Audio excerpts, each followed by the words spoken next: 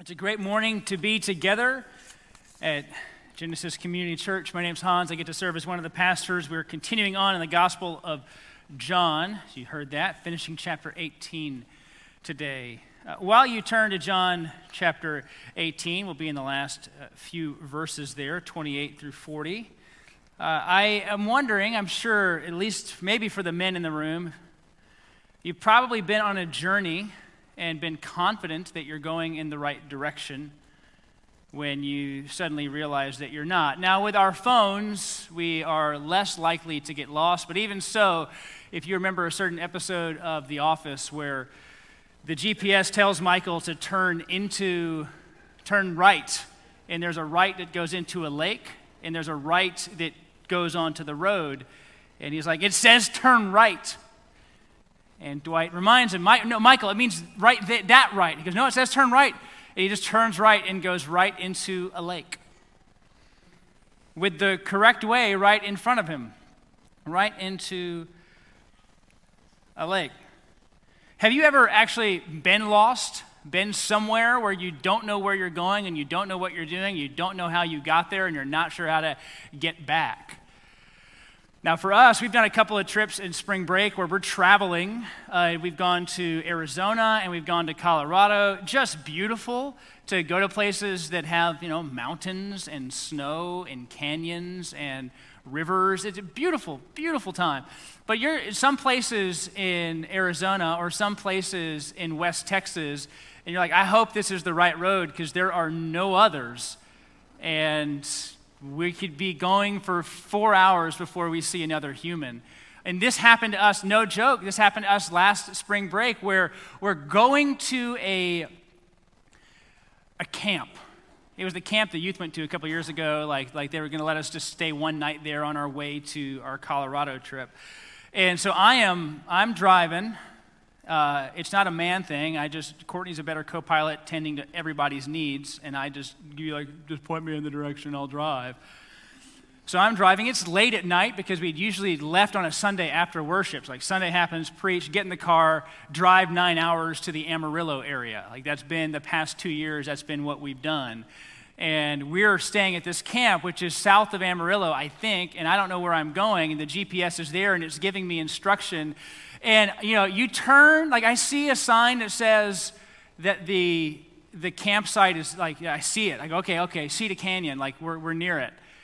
And then the GPS tells me to take a right, and I do. And so you just keep going, and you're even going in the right direction. It's still the right color line on the phone. I'm like, all right, this is it. And then the road turns to dirt. And you're like, well, it's not going to be wrong. Road turns to dirt. I'm wondering how the suspension is on a van that's 17 plus years old going, this isn't the sturdiest. They're just crops to my left and to my right. I have no idea where this camp is, but I'm texting my brother-in-law while this is going on. He's there. I'm like, hey man, I'm not sure what's going on, but I don't know where I am. We go and you do the thing you hate where you pass by whatever location it tells you to go. And you don't see anything you're looking for, so you pass right on by it. And I'm like, I don't know. Now it's looping me around. It tells me to go down 3 more miles, make a U-turn. I guess it doesn't know this is a dirt road. This is happening in 2022, y'all. This is real things. Where I'm going, I'm not sure what's happening. I'm texting my brother-in-law. Well, lo and behold, it was bringing me to the back gate of the camp, not the entrance, the back gate, with cattle guards and stuff. It's locked. You're not going to the back gate of the camp. The road's washed out. I'm feeling where am I? That's like something from an old Western. I don't have the right thing for this. I don't know. I don't have my stirrups or whatever you need, and my horse is not ready, and I'm trying to go. I got this van. And it took me an extra 20 minutes to get where we were going because I thought I knew where I was headed and I had no idea. And you can literally, this camp has a cross, a big bright cross that just shines all the time. And I'm like, I can see the cross, but I'm not able to get anywhere right now. I'm stuck. loop it all around, and you had to turn into the first entrance. And then it was like, well, be really careful, because if you take some of these turns too close or too sharp at night, you're going into a canyon. And I was like, that makes me feel really comforted as well. So we made it. Being lost is hard. It's hard when you know it. It's worse when you don't. Because you assume all is well. You have no clue that something is going wrong. This happens to us in life, and it happens to us with the Lord. You'll hear us talk at times about those in our lives who are lost or who are far from God. What does it mean to be lost? Or we sing a song, and it says, I once was lost, but now I'm found. Was blind, but now I see. We sing songs like that, even if you've never sung it. You know the words, you've heard them. But sometimes we don't know what that looks like. What does it look like to be lost and then found, blind, but now seeing? And we want to answer that question today. What does lostness look like? And specifically, what does lostness look like as we get closer and closer to the moment of Christ's crucifixion? These are events that were necessary for the purposes of God to work out, but they also show us just how darkness actually is, just how lostness actually is. We will see it in John chapter 18 in several ways, but I first want us to go back to the beginning, which was more than a year ago now in our John series. I believe it was in December of 2021 when we started this. And you'll read this: the true light, which gives light to everyone, was coming into the world. He was in the world, and the world was made through him, yet the world did not know him. He came to his own, and his own people did not receive him. But to all who did receive him, who believed in his name, he gave the right to become children of God, who were born not of blood, nor of the will of the flesh, nor of the will of man, but of God. And we get to see, even in this passage, how he came to his own did not receive him. The world did not know him, the world did not recognize him. And as we look in John chapter 18, verses 28 through 40, we will see this in three ways. We've talked at times throughout the Gospel of John, these Johannine, John-like ironies, where he highlights different aspects of in his language that show you darkness and light, confusion, even statements like from Caiaphas. Now, it was Caiaphas who said that one man should die on behalf of the nation, which is actually more true than Caiaphas knew, where Caiaphas thought, we just let him die so that we can keep going, and didn't realize the actual weight of what Caiaphas was saying. We're going to see this in three different exchanges with Jesus and Pilate and the crowds. And so we'll see multiple exchanges as we go through John chapter 18, 28 through 40. Here's the first. We'll see ritual purity over moral purity. What does lostness look like? Ritual purity over moral purity. The second will be man's kingdom over God's kingdom. And the third will be the Son of the Father over the Son of the Father. We'll get to that there in a moment. But let's start with that first one, ritual purity over moral purity. What kind of lostness is this? Ritual purity over moral purity. If you again start in verse 28, now they're there, Caiaphas' house, early in the morning. They did not want to go to the governor's headquarters. So they went from the house of Caiaphas to the governor's headquarters. This was Pilate. It was early in the morning. They themselves did not enter the governor's headquarters, so they would not be defiled, but could eat the Passover. So Pilate went outside and said, "What accusation do you bring against this man?" They said, "If this man were not doing evil, we wouldn't have delivered him over to you." Pilate said, "Take him yourselves and judge him by your own law." They said, "It was not lawful for us to put anyone to death." This was to fulfill the word that Jesus had spoken, to show by what kind of death he was going to die. A lot of things going on here, but the first thing we need to step back and realize is that the relationship between Pilate and the Jewish nation was not good. So Israel was occupied by Rome. That alone did not make a Jewish person happy. And Pilate was the governor there, and he was likely in town, though he had a place he could stay. There was this fortress on the northwest side of the Temple Mount that he might have been staying in. But he would generally be maybe at Caesarea, a little farther away. But for a gigantic religious holiday of the Jews, the Jewish folks, he would come in and be sure there wouldn't be an uprising when the messianic expectations rise and there's going to be a celebration and there's going to be feasting and there's going to be reminders of God's faithfulness. That could become a time where there could be some rabble-rousing. And so Pilate would be near at the time of a feast, though he wouldn't want to necessarily be there. This is kind of one of the parts of the job you don't want. I've got to go down to Jerusalem. I got to be sure nothing bad happens. So here I go, heading on down, even though I'd have to leave Caesarea and the comfort of my place just to do that. So he comes on down, and there's this tension between the two because there is conversation. Well, the Jewish law does give you a way, a mechanism to put people to death. But at the same time, Rome kind of held the keys on who could and couldn't execute a person. Because you didn't want some kind of occupied group being able to execute folks on their own. Right? That's kind of a power play. And so you wanted Rome to be in charge of those who you could kill. So there's this manipulative way in the coming weeks we'll see the Jewish leadership talking to Pilate in a way that gets him to believe that his form of execution is going to be the best. So Rome's kind of in charge of executing people because they're in charge. And so there's this interchange, and it's not a friendly interchange. You can actually hear the exchange, and you can hear Pilate almost say, I don't want anything to do with this. This is your problem. You handle it. In the coming weeks, we'll see how they manipulate him to realize that, no, this is really your problem. They manipulate his emotions, they manipulate his authority, but what we see even in this, they move to Pilate.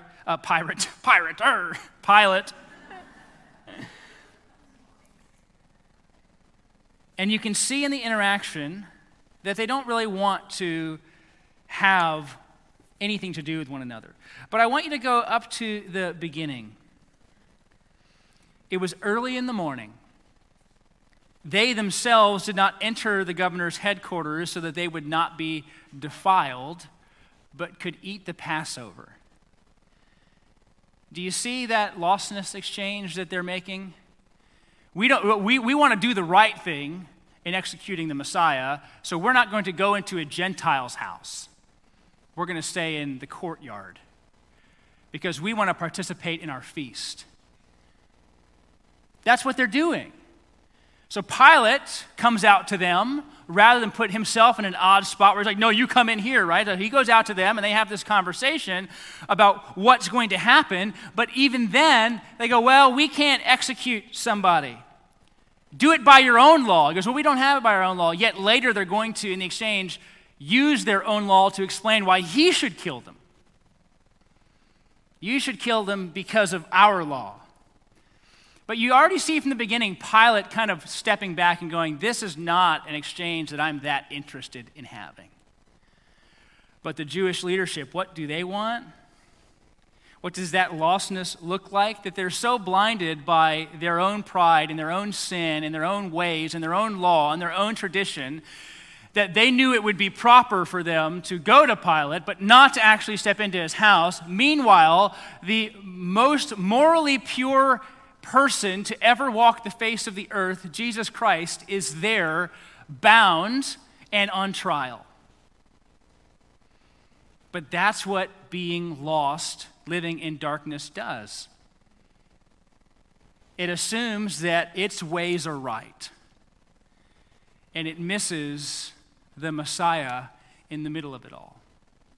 Anybody here this morning who has come to faith, maybe come to faith later in life? Anybody here this morning who remembers that time where they were lost and then found, were blind but now see, recalls that moment where they were doing some of the most asinine things and thinking in some of the most ridiculous ways.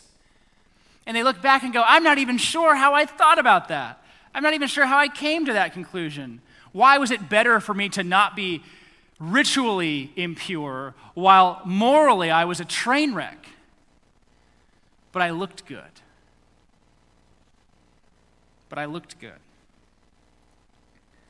Now, all of this goes on And there's this interesting part in this even exchange they're having, if you look at 31 and 32, when Pilate says, you judge him by your own law. Again, that's him going, this is a you problem. They said it's not lawful for us to put anyone to death. That's because they had a specific kind of death in mind for Jesus. In fact, their law does let them put people to death, even though there was the weird exchange between Rome. The death that a Jewish nation would do would be stoning. You actually see that in Stephen. And that's what the Mosaic law would provide, stoning. So they do have a provision to put to death, but they don't have a provision to crucify. Crucifixion is a Roman execution. And so they go, we can't put people to death. And what I think they're saying here is we can't put them to death like you can put them to death, Pilate. And so you even hear them there go, well, we want you to do this. We want you to bring about the execution. But even in that obstinance of the nation, and they're going, no, Pilate, this is your crucifixion, this is your death, we can't do it, you need to do it. It fulfills something that Jesus spoke from John 12:32. It goes like this, and when I am lifted up from the earth, will draw all people to myself. And in the Gospel of John, lifted up would be Jesus on the cross, dying for the sins of the world. And so even when they are refusing to judge by their own law while living by their own law, or trying to, and having Pilate do their dirty work, it fulfills the words of Jesus, which says, I will be lifted up. I love this because, again, it puts even the words of Jesus on par with the way John understood Scripture. You see that? We talked about this even recently. Like, if I say something's going to happen and it happens, no one's sitting here thinking I'm the Messiah. But when you make a specific declaration about the Son being lifted up and drawing all people to himself, and then you see the nation refusing to execute in the way that their law provided, but asking Pilate to do it in the way the Roman law provided to fulfill the words that Jesus spoke. And this is why we can have confidence that Jesus always knew what was coming. Jesus always saw it, but we see this exchange again of we want to look right but not be right. It's kind of the classic religious person's argument. I want to look right but not be right. Many of us get embarrassed with how we look, and we go to external solutions to fix a heart problem. Right? The leadership at that time thought the problem was with Jesus, not with them. And so they needed to fix the issue by putting Jesus to death so that they could be seen as right and vindicated, and so they could eat the Passover. We're not going to come see you, Gentile, can't be in your house, because we want to participate in we're about to have a feast for a week. There's so much that goes on in the Passover celebration and festivities and the festival that comes right after, and so we want all of this, so we can't come in. Meanwhile, they are just morally bankrupt with wicked and confused hearts that aren't aligned with God's will and God's ways. And we look at that and go, man, that's crazy. But we do the same kinds of things at times. Where we go, man, I need to get to church. I need to get to church. I need to do that because I need to be seen there. I need people to know that things are going okay. And if I can just be seen in Christian circles, then I will be better off for it. People will maybe have a different appreciation for me. I'll look better. And we're trying to wash a corrupt heart with a procedure. And it doesn't work. It's why legalism doesn't really work for us, because we have to keep going back to the fount of legalism to try and create a new law to make ourselves feel good about ourselves. It has no one-and-done solution like the cross has. And so you run to go, well, we want to be seen as right, while actually not being right. But we do that. I want to be seen as an upstanding, appropriate father, but actually not being a kind, loving one. I want to be seen as engaged in my marriage, but actually not be that engaged. I just want you to think I am. And all of us know how to preen and present and demonstrate ourselves as better than we are, so we can curry favor with those that we think are important. the ones that we think matter, or the ones in this instance who think that they can do something for you. That's what lostness is. It's thinking that looking good externally is the same thing as looking good internally, and it's not. And so you create provisions for yourself to make it look like you're in the right when you never really are. And so, just like in the passage of Peter's denials, the camera moves in the exchanges. We're about to move into an exchange with Jesus and Pilate. That starts in verse 33. It goes to the first half of 38, ending with Pilate's question, what is truth? And this is the next exchange that we see here, which is man's kingdom over God's kingdom. Or the world's kingdom, if you want to put it that way. But man's kingdom over God's kingdom. This is another exchange. It's another thing that lostness does and shows us. We see the exchange between Pilate and Jesus. Pilate did not, remember, want anything to do with this issue. He felt like it was a religious matter that didn't need him. You can handle it. Take care of it yourselves. So he begins to step in kind of at a place of ignorance. This starts in verse 33. So Pilate entered his headquarters and called Jesus and said to him, are you, look at the question, the king of the Jews? Are you the king of the Jews? Jesus answered, because I think he was honestly just trying to pull out of Pilate's heart what was going on. Are you asking this of your own accord, or did others say it to you about me? So are you a puppet for them, or are you genuinely interested? Pilate answered, am I a Jew? Your own nation and chief priests have delivered you over to me. What have you done? So again, you hear him just obstinate about like, this is you. This is you guys. What do you want from me here? Jesus answered. Now I'll say a few things here in a moment. My kingdom, notice he doesn't reject the idea of being a king. He claims a kingdom, but it's of a different quality. My kingdom is not of this world. If my kingdom were of this world, my servants would have been fighting that I might not be delivered over to the Jews, but my kingdom is not from the world. So Pilate said, so you are a king? So you are a king. Jesus answered, you say that I'm a king. For this purpose I was born, and for this purpose I have come into the world, to bear witness to the truth. Everyone who is of the truth listens to my voice. Pilate said to him, what is truth? And again we see another exchange. That first picture of lostness, right? Ritual purity over moral purity, looking right over being right. The second one we see is man's kingdom over God's kingdom, or the worldly ways over God's ways. It's the next thing that we see in this exchange, and Jesus is highlighting that better way, that true way, and he uses it in the language of kingdom, the kingdom way, and he says this. So he doesn't deny being a king, but he has a different kind of kingdom, one that comes in submission to the Father. This does not mean that Jesus' kingdom is not in some way visible. It has subjects. It has people. He actually even says, all who listen to my voice. All who listen to my voice is of the truth. And so it's not just this immaterial over material, this visible over invisible, but it's of an entirely different quality. And this is something John is going to talk about a lot when he uses the term for the world. It so often means those ways and those systems that are corrupt and different from the ways of God. He uses this in his epistle, 1 John. If anyone loves the world, the love of the Father is not in him. Do not love the world or anything about this world. If anyone loves the world, the love of the Father is not in him. Now that sounds weird to us, like God doesn't love us if we love the world, but could very well mean, I think it does, that if we're loving the world, we're unable to love the Father. We can't actually love both at the same time. You don't both love God and love the world. You don't mix it.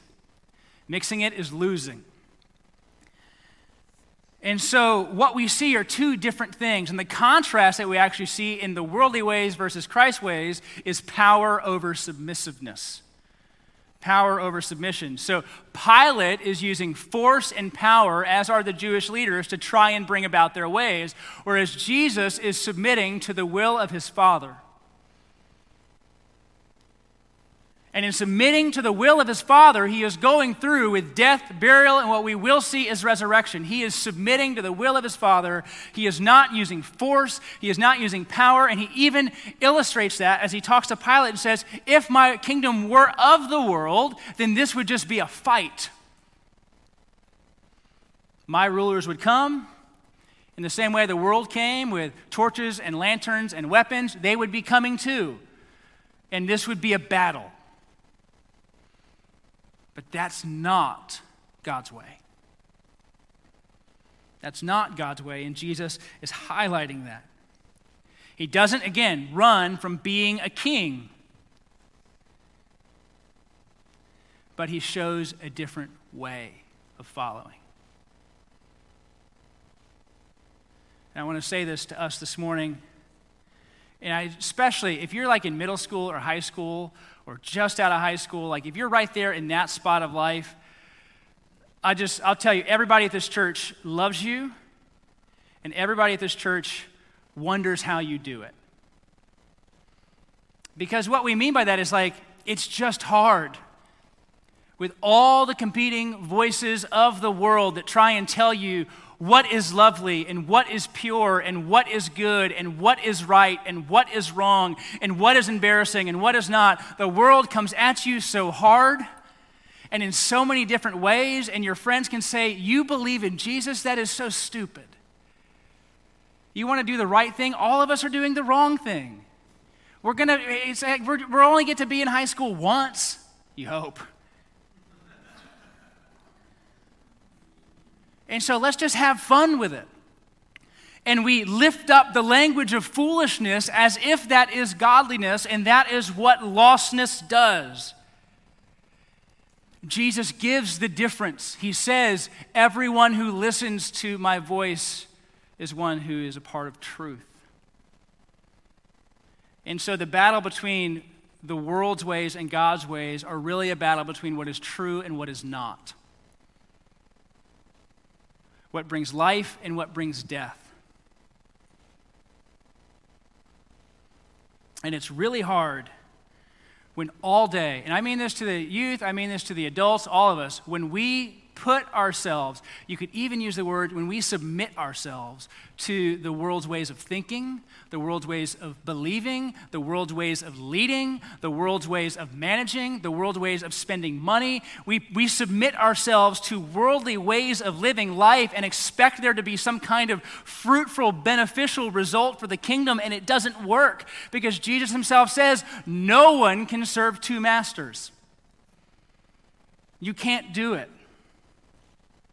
You can't submit to the ways of the world, which glorify and idolize and long for you to be whoever you want to be and whatever you think feels right. Just do and go get it and go be it, because you only have one of these lives. And Jesus, in his life, lays it down.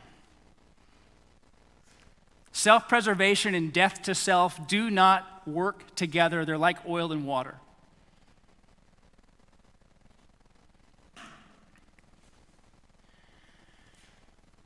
All who are part of Christ's kingdom, citizens of Christ's kingdom, we live in a world of death. Dying to self that we might rise, that we might enjoy, that we might love life with Christ. But if we try to hold on to both that and the world's ways of loving, or the world's ways of living, or the world's ways of spending, then we don't actually get anywhere. If anything, we move backwards because we try and combine two kingdoms and it won't work.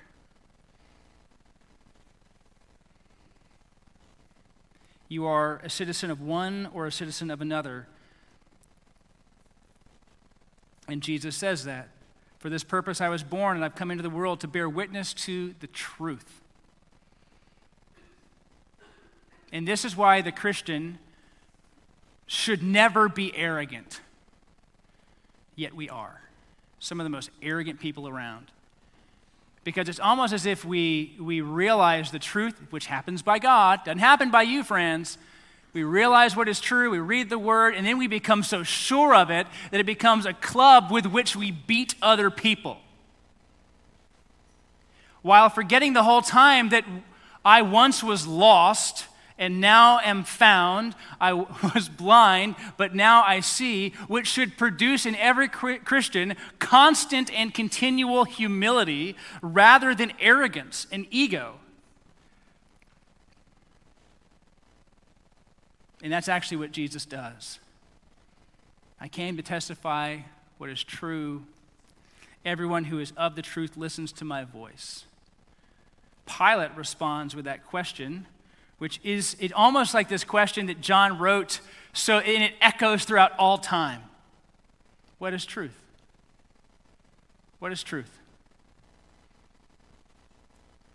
Does he say it dismissively? Does he say it arrogantly? Does he say it angrily? Does he say it confusedly? John doesn't really help us know how he says it.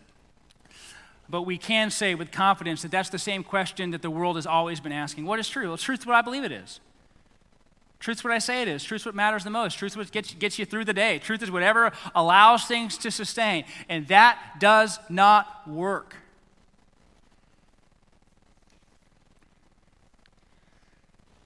Jesus came to show a different way to live.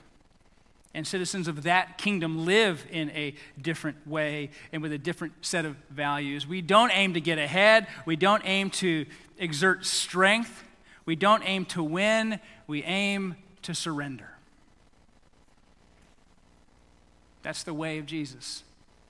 Surrendered, submissive, servant-hearted, even toward our enemies. That's the posture. So Pilate asked that question, what is truth? And we see this tension of man's kingdom over God's kingdom. That's a tension that hasn't gone away. What works, what wins, what gets across. That picture of lostness that we see. And then there's this third, which is really a play, I would say, on that second idea of what is truth. And it's actually, again, goes to blindness.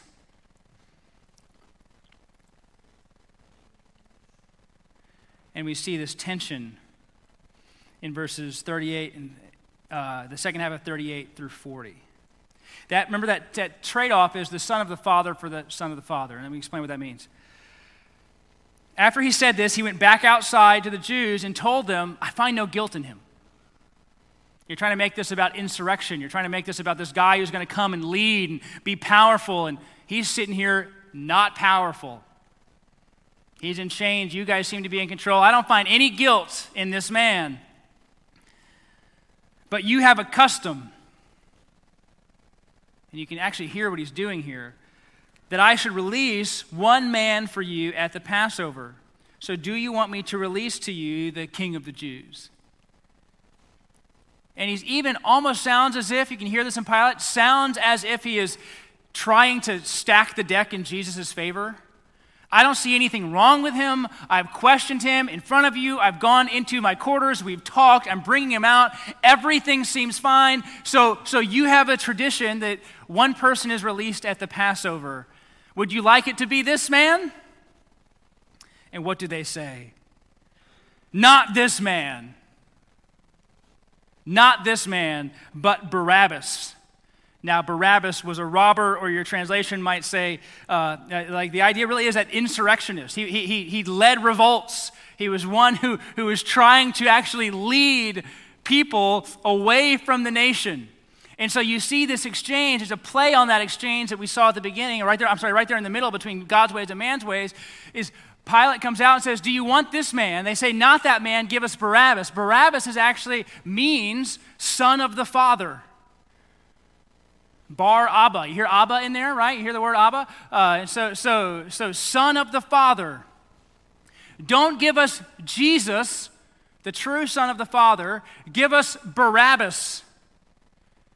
Don't give us Jesus, the man who we're saying is an insurrectionist, who really has just tried to lead the nation back into repentance and right living with their God so that they could be made right.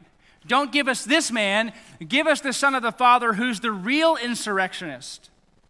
Give us that man. Release that man. We want to see Jesus crucified.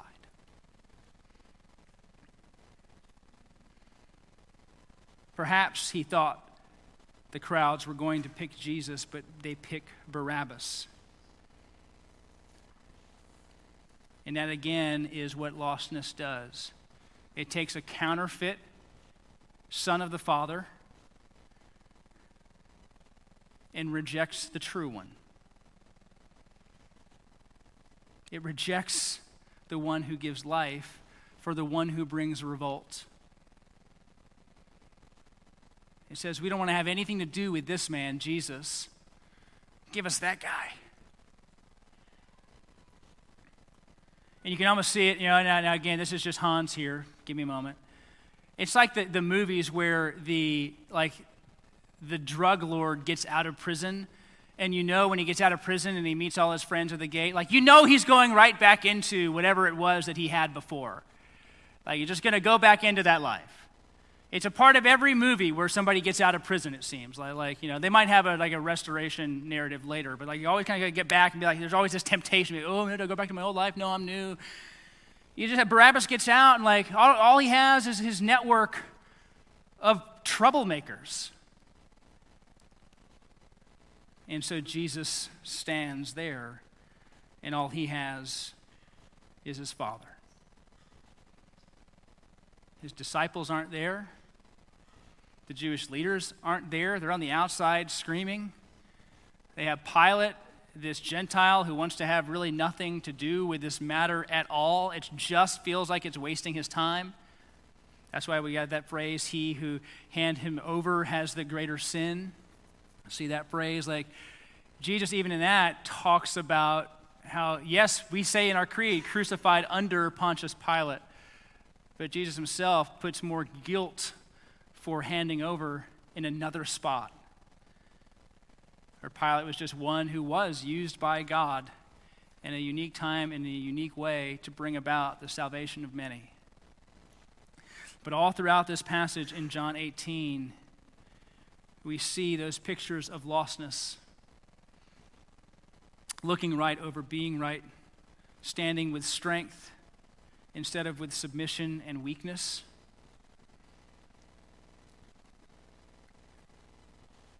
Rather than choose Jesus, we choose some earthly counterfeit version of him. And what response do we have as a church when we see that? It seems like we are up against a significant problem, which is convincing blind people that they're blind, but they don't know it. Convincing people in darkness that they're not in darkness, that they need to come into the light. Showing people that their desires for even ritual looking right actually doesn't address being right.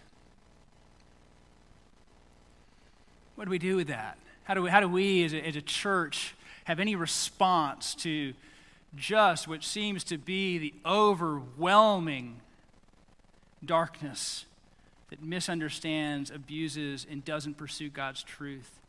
Well, one thing that we have at our disposal that we should always use is something we've highlighted in our series last month, something we're doing all this month, is the one thing that we can do, without a doubt, is go to our Heavenly Father in prayer and beg of him to change people's hearts. Beg of him to change people's hearts. When we see people not understanding what is true, living for this world and not for the Lord, walking in darkness because they think their view of life is right and confident, and they're so sure of it, and they're screaming with all their might, whatever current version of "give us Barabbas" actually is out there. I want this way of living and not that way of living. I want this counterfeit Savior over the real Savior, whatever way that is. What can we do? Convincing doesn't work. Now, we can persuade, we can be persuasive, we can explain and reason and share and teach and beg, but we can't move darkness to light and death to life. We must bring it before God and ask him to do what only he can do. Those of us who have been in John for a while, he's talking to the Samaritan woman at the well in John chapter 4, and he speaks about the Holy Spirit, and he says, the wind blows wherever it may. so it is those who are born of the Holy Spirit. And so we ask God.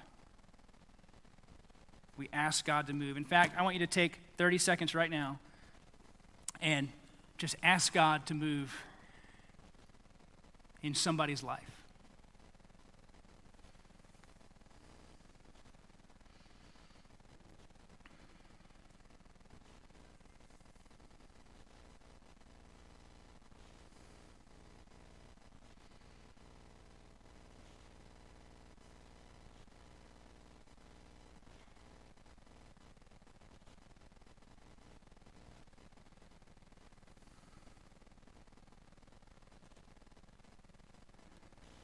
Amen. Another thing, though, that we need to latch on to as believers is this: the need to pray regularly for those in our life that God might change them because it takes Him. But the other thing is that we would love the words of Jesus. That we would listen to the words of Jesus. That we would regularly, if we're groggy, if we're tired, whatever, that we would open our Bibles or our phones or grab the Dwell app and listen to it like I try to do every morning, Monday through Saturday. And just hear God's word, engage with God's word, speak of God's word, because what does Jesus say? All who are a part of my kingdom, listen to my words. And so we have to continually go to God that we might have the right alignment around what is good and what is true and what is right, what is noble, what is excellent, what is praiseworthy. That we might have that right, that we need to be aligned.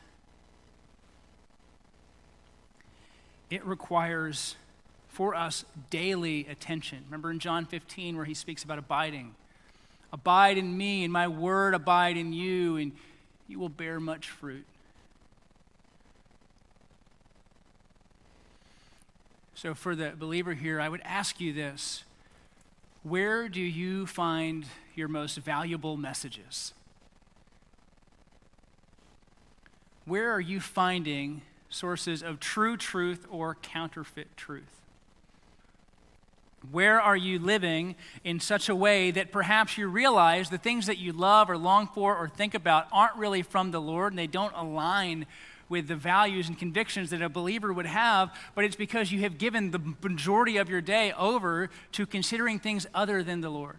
Now, this sounds really hard because if you're thinking, I work 8, 10, 15 hours a day, am I just supposed to think about Jesus every moment, like while I'm making widgets or whatever else I'm doing? Like how do I do that when my job requires me to focus on every element that's actually right before me? How do I do that? It becomes, I know, hard to think about, well, how do I do it? Am I always just singing worship songs like Crucified? Right? Like we're just trying. Like, what do you do? You go, oh yeah, can you change my cube? I don't want to be by Hans anymore. He's just always singing songs. Like, it's weird. How do we actually do that? Well, there's so many ways. So many ways. Being here in corporate worship, regularly reading and engaging with God's word, both personally, in community groups, maybe in discipleship groups, finding ways to hear God's word, to discuss it, to struggle through it and go, well, I read this, I don't even really know what to do with it. You find my phone, it's full of screenshots when we're doing the Bible reading. Like anytime it's like red is like just me screenshotting whatever we're listening to, because I want to go back, I kind of thumb through it and go back and go, what about that? Or what about this? And just finding myself just having to remember these things, right? That's why we want to memorize at times. That's why we have our kids, even upstairs and down below, memorizing Bible songs, because those stick. They stick better than sermons. I hate to say it. But they stick better than sermons. My kids make fun of me because like, Dad, I got to watch you sing the song again. But delighting in God's word. Giving attention to God's word. Running to God when you need a solution to something rather than running to the world. There's all kinds of ways we can build in engaging with the Lord first that don't require us to have a hymnal open all the time, but be thinking about it and working through it and discussing it and praying over it. And so we do that because we should always know what it is like to have been lost and then found, blinded then free, and that we might best and better live as citizens of God's kingdom in the way that Jesus has shown us to live, and the only one who ever lived it perfectly, beautifully, even when questioned, even when challenged, even when, fill it in. Anytime he could have just said, no, I'm not really that guy. I'm not that guy. Just let me off. And he didn't do it. And we have language from our scriptures as to why. For the joy set before him. God showed his love to us in this. While we were still sinners, Christ died. So we want to walk in his ways because his kingdom is better. His ways are better. They produce more fruit and more life than we could ever find in any counterfeit, lost, darkened version of life that this world produces.